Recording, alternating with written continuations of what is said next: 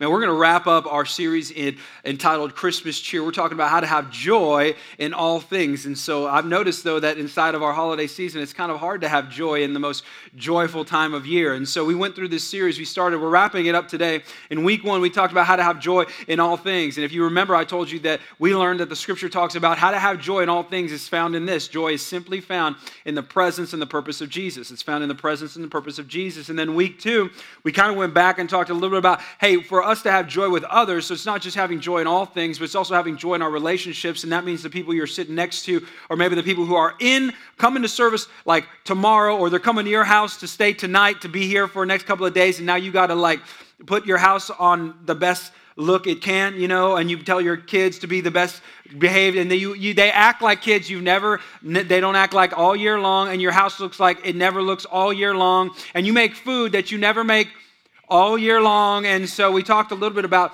to have joy with others, you're going to have to be humble. We need humility in our life. And then week 3, which is last week, we opened up scriptures and we got to this letter. We've really been in the book of Philippians, and it's this letter to the church in Philippi. And Paul gets mad, and the people that he gets mad at are the incredibly legalistic people who find that they try to find their joy with God through all the things that they do and realize they wind up being frustrated. And so we learned that to find and have joy with God, this is what we learned last week, to have joy with God, we need to rest in the saving grace of Jesus Christ. And then we need to rest in the saving grace of Jesus Christ. Because if you're always struggling to be good for God, you'll never be good for God, and you'll always be frustrated. And I don't want to play a game I can't win. That's weird. That's for people who lose on a regular basis. So anyway, this week, today, we are wrapping up our series in joy, and we're going to talk today about how to have joy with ourselves. So week 1 is joy with everything. Week 2 is joy with others. Week 3 is joy with God. Now we have to have joy with ourselves, because here's what we found out, that really you and I probably heard the statistic that some of the highest depression rates are throughout the Christmas season. Some of the highest suicide rates are throughout the spirit of Christmas and through the season of Christmas. And so why don't we have joy with ourselves? And we're going to learn about what Paul has to say about that in Philippians chapter 4. So if you have your notes, go ahead and pull them out. We'll have the scriptures on the screens. If not, I highly encourage you, get the YouVersion app. I give you all my notes, and you can copy and send them, and you put little things in there that you want to send, and you can even find out where I'm going, and it's be really easy. You can look that up on YouVersion. But Philippians chapter 4, and starts with verse 4. We're going to be in verse 4, and it says, "Rejoice." This is Paul writing to the church at Philippi. Again, this is a letter. He says, "Rejoice in the Lord always." I will say it again, rejoice. Let your gentleness, everybody say gentleness. Yeah, that's important. He's actually, what you don't know is he's referencing back to Philippians chapter 2 when he said to be humble with people. Gentle was another kind of a phrase. He's saying, hey, be gentle, be humble. You don't know everything. Stop being prideful. You're not always right.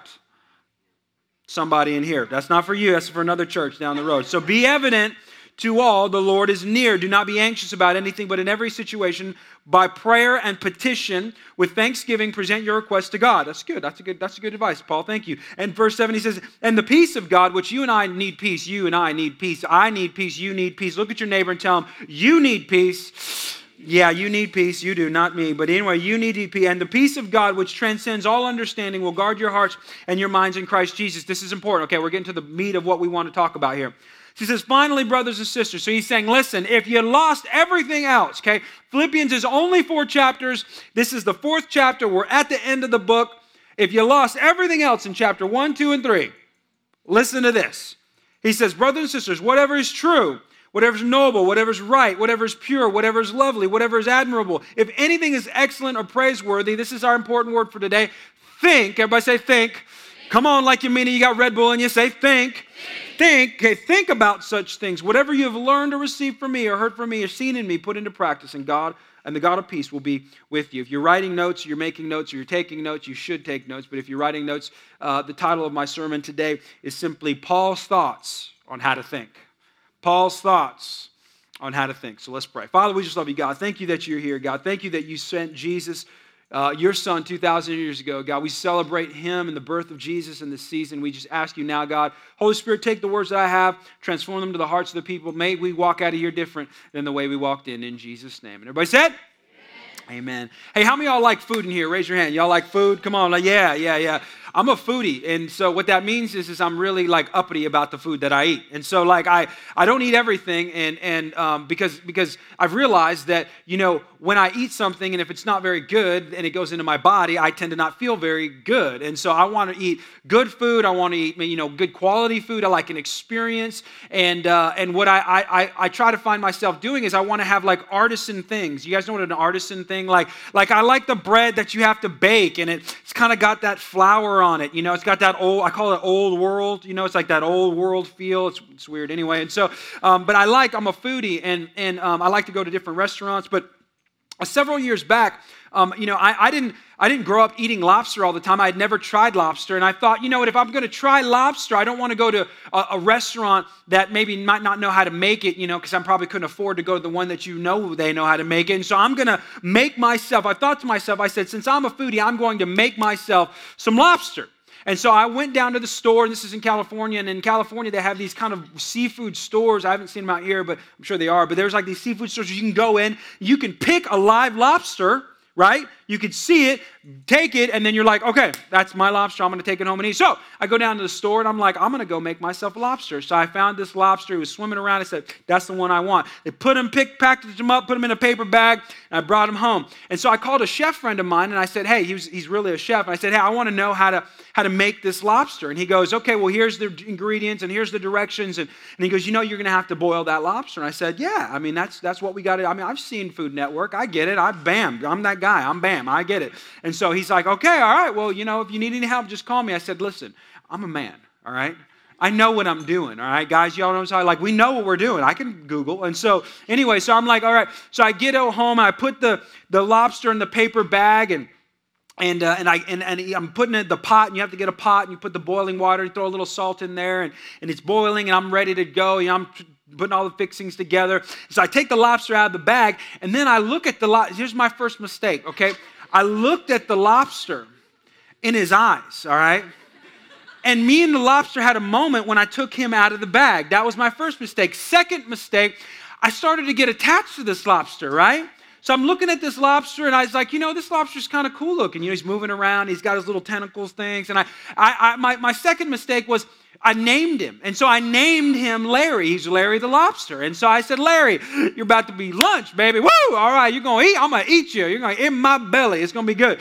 And so I'm sitting there, and I'm naming him. I'm talking to Larry as I'm putting together the sides. He's on the counter, and he can't really move very much. The thing gets to boiling water, and I'm looking at him, and I'm talking to Larry. That's my third mistake. My third mistake was I'm starting to relate to this lobster I'm about to eat. And so I pick him up. He's ready to go.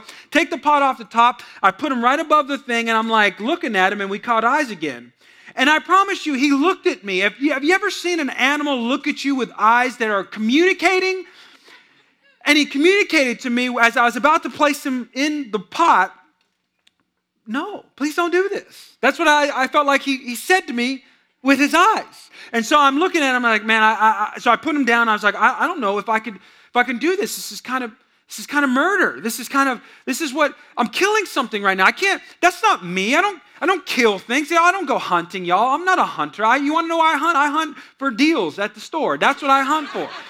And so I'm like, okay. And I'm like, no, I got to man up for this because I can't tell my chef friend that I didn't know how to make lobster. So I'm like, all right, I'm not stopping here. So I grab it and I go, Larry, I'm sorry. So I did what every one of you would do. I threw him in, then I close it. I just throw him in there and you just close it. And then the sound. Y'all, you know what I'm talking about? Like the sound. And it's the sound started happening, which was it sounded like he was screaming. It was like you can hear it. Like there is an actual hearing sound. So I Googled the sound. I'm like, is this lobster screaming? And it's not. It's just air escaping the body. I found out later. But I felt like so I'm killing this lobster. So I'm thinking in my mind for 8 minutes, like I just killed this animal. Like I killed this animal. I killed this lobster. Larry, my boy, we were having a moment. It was awesome.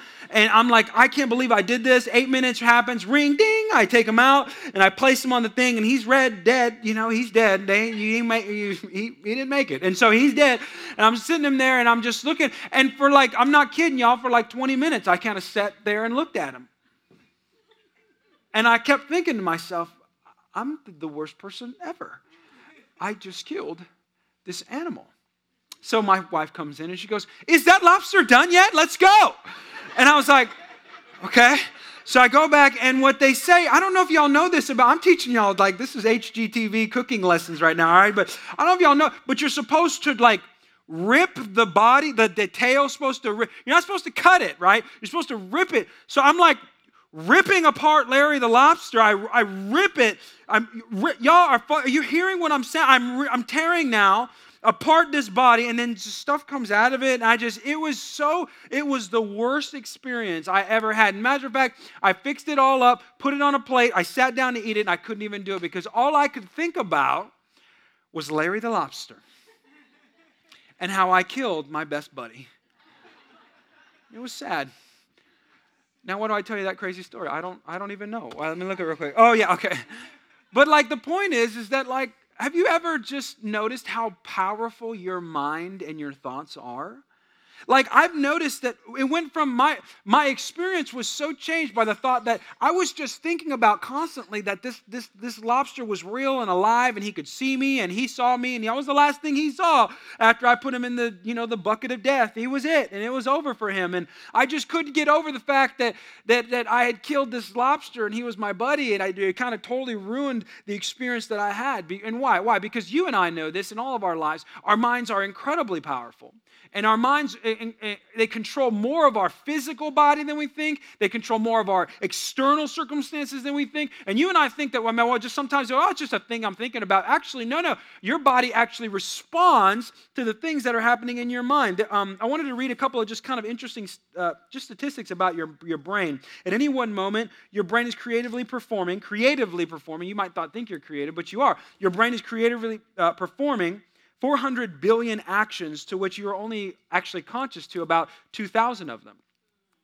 Like your brain and your mind is incredibly powerful. That each of these actions have a chemical and electrochemical reactions called emotions. So your emotions actually affect your health. And you know this because if you've ever been really sad, you've noticed how sometimes you just don't feel good physically. Does anybody ever get like that? You ever notice how like they always talk about this in places where they don't have a lot of sun, where there's a lot of clouds, and you don't see a lot of sun, and you're just like, man, this is just terrible. Well, why? Because you're always thinking down, and your mood's always down, and your sun, and you're not creating chemicals. Your body responds to your mind. So there's two types of chemicals your mind kind of creates. One is positive chemicals. They're endorphins. So they give you things like, contentment and peace and love and acceptance. And so when you think positively, your body and your mind releases these chemicals, positive chemicals in your mind. But if you think negatively, if you think like in bad ways, if you're sad, if you're depressed, if you're angry, if you're mad, and you start thinking negative thoughts, your body actually produces a chemical called CRH, and it's actually something you can study in your scriptures. I find it so funny right now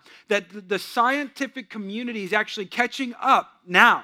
They're now catching up. Technology is now showing and proving the scriptures because it's actually showing that when you think like negatively, which the Bible always said, if the way you think is the way that you are, that when you think negatively, it releases chemicals that actually affects your body physically.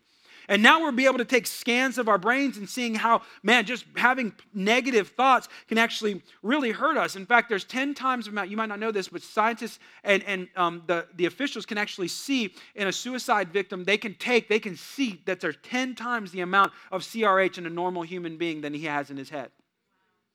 Why? Because this stuff absolutely matters to you. And so you need to know this. So what does all this mean? This means that how you think, how you feel, are interly connected. They walk hand in hand. So if you think negatively, you're not going to feel positive all the time.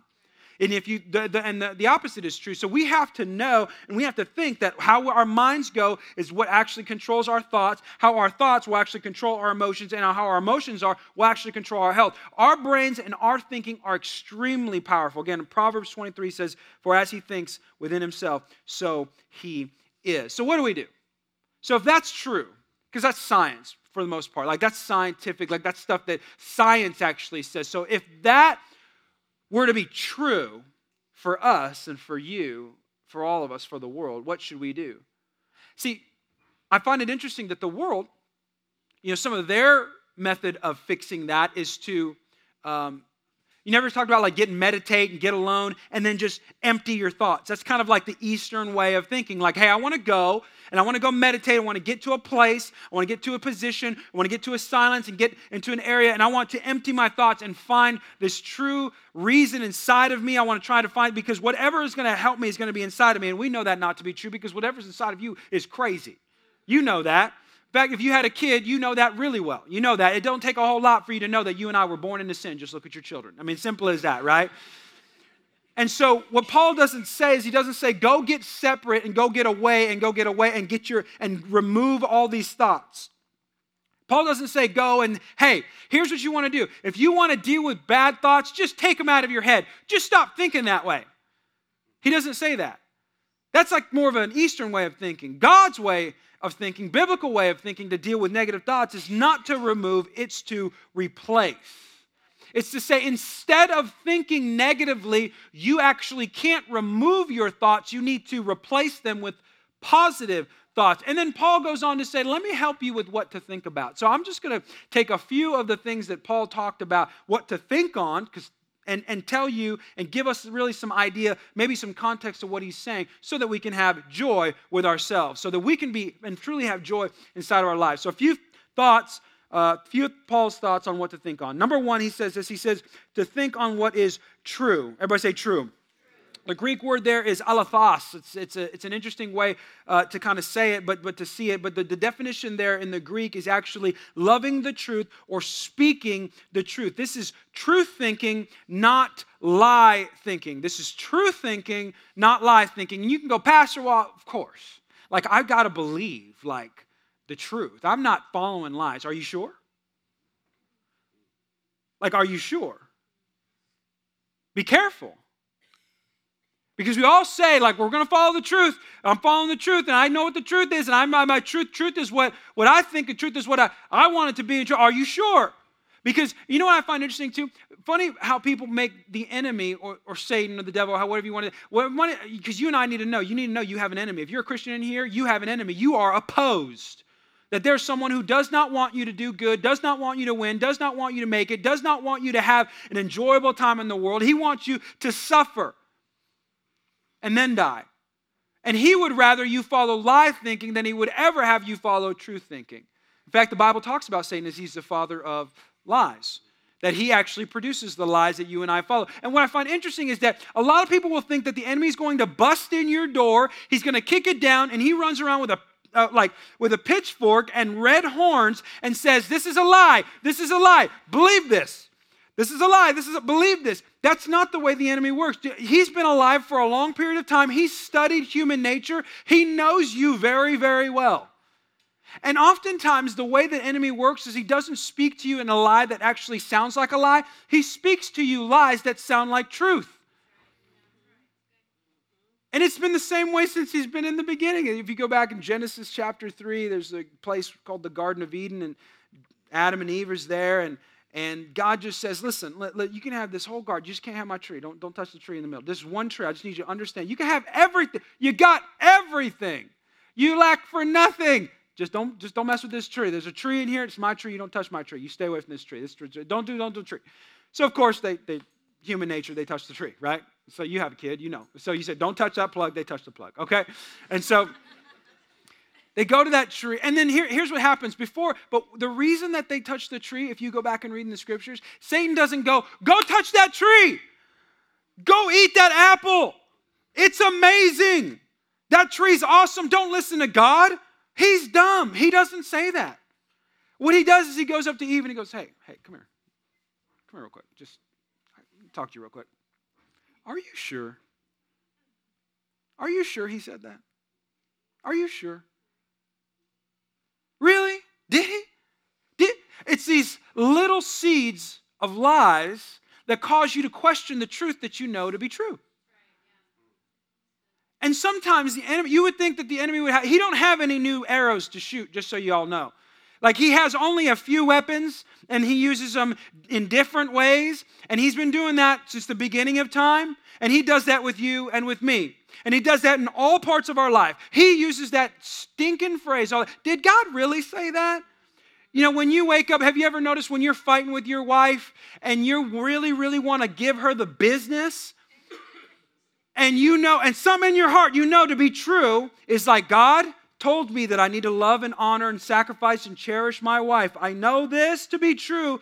And then the enemy goes in, but did he really say that? I mean, honestly, like, you could probably just tell her anything you want to say right now and then just, ask for forgiveness later. Right? Right? The enemy loves to work like that. And then all of a sudden, what you didn't know this, but all of a sudden, after a while, you start to listen and to hear lies as truth. Because you know this, the longer you tell a lie, the more you think it's true.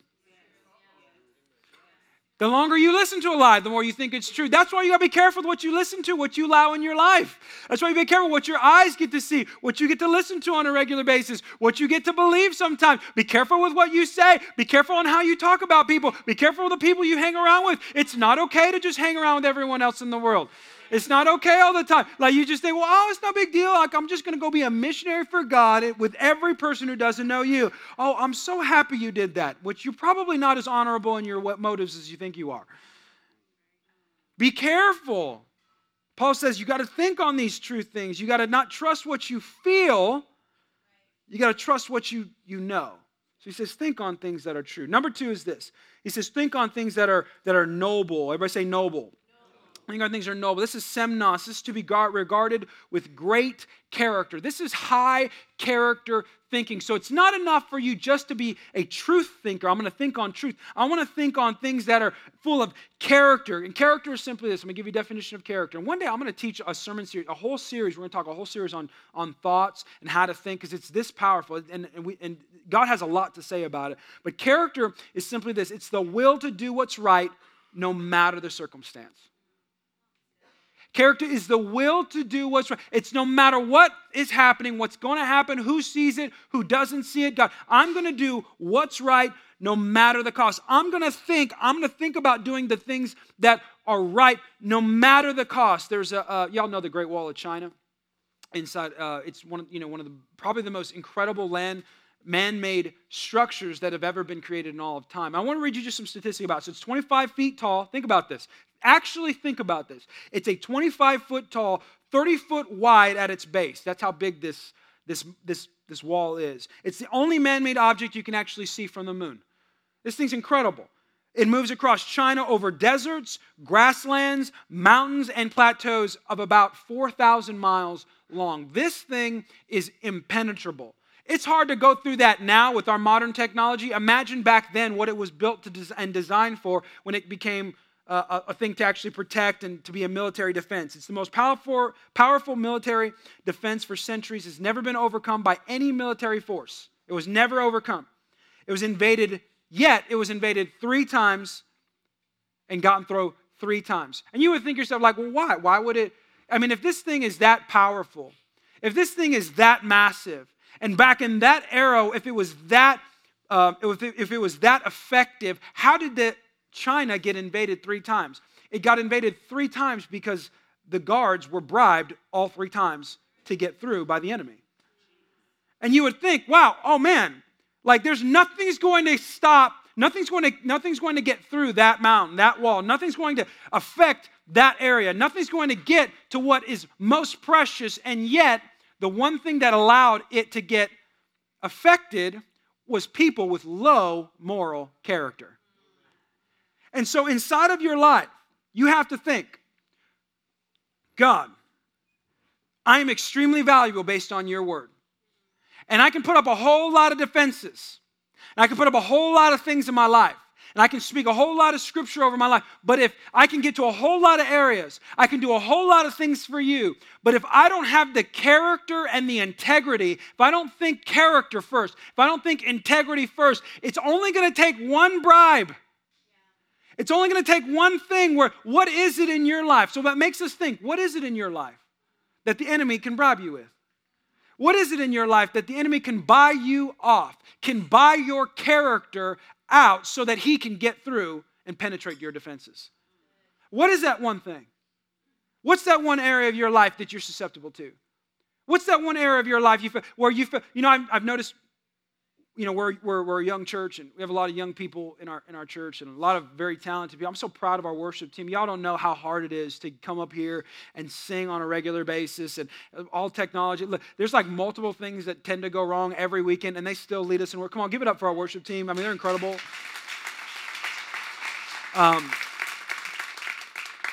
And so we have so many talented people that walk into our doors at our church. And when you're talented, you're in trouble.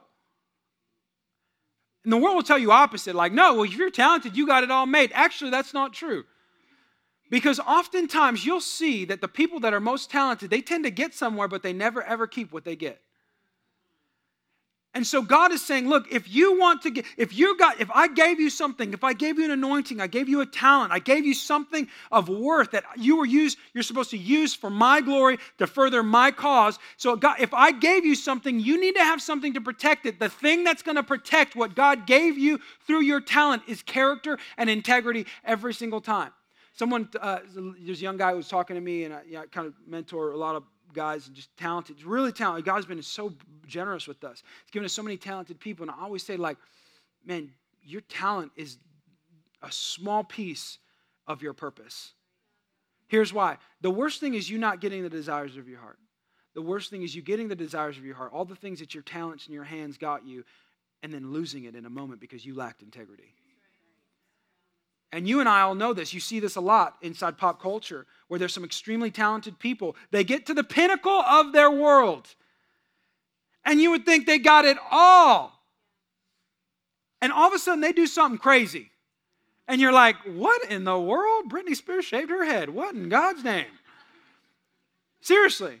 Like you're like, what was it? They lacked character and integrity to hold the thing that God handed them. And so Paul is saying, listen, if you want to have joy with yourself, you better think with integrity. You better think noble thoughts. Number 3 is this, pure thoughts. Everybody say pure. This is hagnos. This is vulnerable, exciting reverence, or sacred. This is childlike thinking. Now, I know, like, sometimes you guys hear, like, you're a child. You think that in a negative context. Did you know that the Lord actually thought of childlike thinking and living was actually a positive, was a bonus? He said that it's amazing. As a matter of fact, I'll prove it to you. In Matthew chapter 18, he says this. He says, this is Jesus walking around with his disciples, and his disciples ask him this question. It's funny. This is the disciples. Verse 1, he says, at the time disciples came to Jesus, so the disciples are, those closest to Jesus, and they come to him saying, who is the greatest in the kingdom of heaven? So, they're asking, these hard-hitting questions to Jesus, which you and I would do. And you would think, Jesus would go, well, I'm going to start talking about prophets, like Moses, and, Isaiah, I'm going to just give you the who's of who in the hall of faith. Let me tell you who the greatest of heaven is. And Jesus says this. He says, verse 2, and he says, and calling to him a what? Child. Calling him a child, put him in the midst of them and said this, truly I say to you, unless you turn and become like what? Like children. He says, unless you turn and become like children, you'll never enter the kingdom of heaven. He said, listen, some of the greatest ways to live are like children. Now, you and I might not think like that. You might think, well, no, I'm an adult. I'm a man. I'm an adult. I'm a woman. I'm running things. I'm an adult. Okay, we get it. You're an adult. You ever talk to anybody like that? They have to tell. Yeah, if somebody ever have to tell you who they aren't that. Somebody walked in I'm the leader. I'm like, who are you trying to convince? I don't walk around here telling people I'm the pastor. I'm the pastor. Hey, if I had to do that, I'm not really the pastor. And so Jesus is saying, be like a children. Here's why. I'll give you an example. I was with my son the other day, and I had a little coin. And if you're a parent in here, you probably did this with your kid. But I had this coin, and I said, let me show you a magic trick. So Judah comes over. I have a little 4-year-old. Judah comes over. He goes, okay. And he stands like this. And I grabbed the coin and I went, and threw it or something, and it's gone. And he goes, where'd it go? And I go, let's find it. So I kind of I made him look over here and I pulled it out of my pocket, and then I kind of put it, and I went to his ear. Y'all know what I'm talking, so I pulled it out of his ear and I go like this. I go, it was in your ear. He goes, how did you do that? And he ran, listen. He ran off with the coin to his brothers and said, Dads, Incredible. He can do anything. Running around, he's literally running. Riley Kellen, Dad, he pulled the coin out of my ear. Now, listen. Some of us, you have grown up too much with God.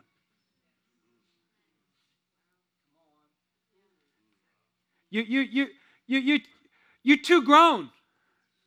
You think you got it all figured out. You forgot you were a child of God. And God's trying to tell you, like you see like the mountains in your way right now. And God's saying, listen, I'm going to show you a magic trick. I can make that mountain disappear. And wait, here's what's cool. So then you know what we do? We go, no, God, let me show you the scientific way that can't happen. No, I know that's not really you pulling a coin out of my ear. I know you're just tricking me. No, God, you're not big. I'm grown. I'm an adult. Hold on. Jesus said, what happened to just thinking like a child? This exciting reverence of like, oh my gosh, you can do anything. You're incredible. That mountain is nothing to you. You are not a magician, you are God. And you can do anything. What happened to believing God for your money? You in here right now, some people in here right now or on this podcast listening, you're thinking, I'm always going to be poor. Stop thinking like that. God can do anything. Man, I'm never going to be healed from my sickness. Stop thinking like that. God can do anything. My marriage is never going to be better. Stop thinking like that. God can do, come on, say it with me, anything. Come on, He can do it.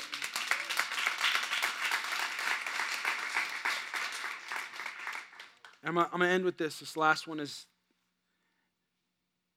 He says to think admirable. And I didn't call all of them. I just wanted to highlight a few. This one is euphemos. It's auspicious or being conducive to success. This is leadership type thinking. Paul found incredible joy in being a leader in the church. And you and I, a lot of us want to be leaders. I want to read you a great story. It's a simple thought from Alexander the Great. It says this: Alexander the Great was one of the greatest military leaders of all time. One day, a young soldier fell asleep at his post, and he was brought before Alexander the Great. Alexander the Great asked this young boy, "What's your name?" So, "What's your name, son?" The boy responded, "My name too is Alexander." And Alexander the Great laughed a little bit, and he responded. He said, "Son, you either change your name or you change your actions."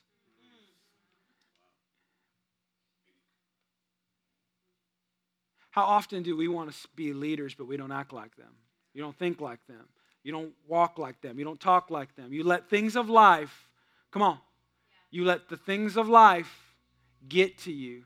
And before you know it, you start thinking like a follower instead of a leader. As a follower of Jesus Christ, so we follow Jesus first so that we can lead people to Him. And if you're going through something right now, you have a responsibility, especially if you're going through a hardship, to show people what it's like. Listen, to show people what it's like. Not to tell people, to show people what it's like to be a leader in the kingdom of God. Which means this: you're not a victim. You are a victor. And listen, nothing happens to you. Everything happens through you and for you in the kingdom. And so stop acting like your pain is your death sentence. Your pain and your suffering is not, it has a purpose and it has a process, and God's going to use it. And the only way He will do that is if we think like a leader, because someone's following you if you're a leader. Simple definition of a leader. How you want to know you're a leader? You got people following you. Stop telling people you're a leader. Start acting like a leader. People will follow you and hopefully follow you to Christ, but you got to start with your thoughts. Paul ends with Philippians chapter 4, verse 9, and he says, "Whatever you have learned or received or heard from me and seen in me, put into practice." I pray that this series would help you find joy, that you would put this stuff into practice. This Christmas, tomorrow, everybody say tomorrow. Tomorrow is Christmas Eve. Here's your opportunity to be a leader. Here's your opportunity to be a leader. You cannot abstain from inviting people to church or inviting people to Christ because my personality. Sorry, you're a new creation in Christ. You're a leader. I did that before and I failed. Sorry, you're a new creation in Christ. You're a leader. Try again. You and I need to go out of our way to invite our neighbors, tell them, I'll bring you, I'll come with you. Look, I'll take you to dinner after. We'll go. So what is it going to take to get you to church? And statistics actually show that most people, if you invite them on Christmas or Easter, they will come. Did you know that? Like 90% of the people will come if you ask them to come on Christmas and Easter. Statistics are in your favor. Be a leader. Invite someone to church tomorrow. Not because we want numbers. We don't need numbers. That's not what this is about. What this is about is people meeting and reaching and seeing the Jesus that you met, reached, and saw. And we want that for you. Let's pray. Father God, we just thank you today, God. I thank you that you are a good God, that you see the greatest things in us and you equip us through your word to help us to get there. I pray that our thoughts would be Christ-like, that our thoughts would be for you in every aspect.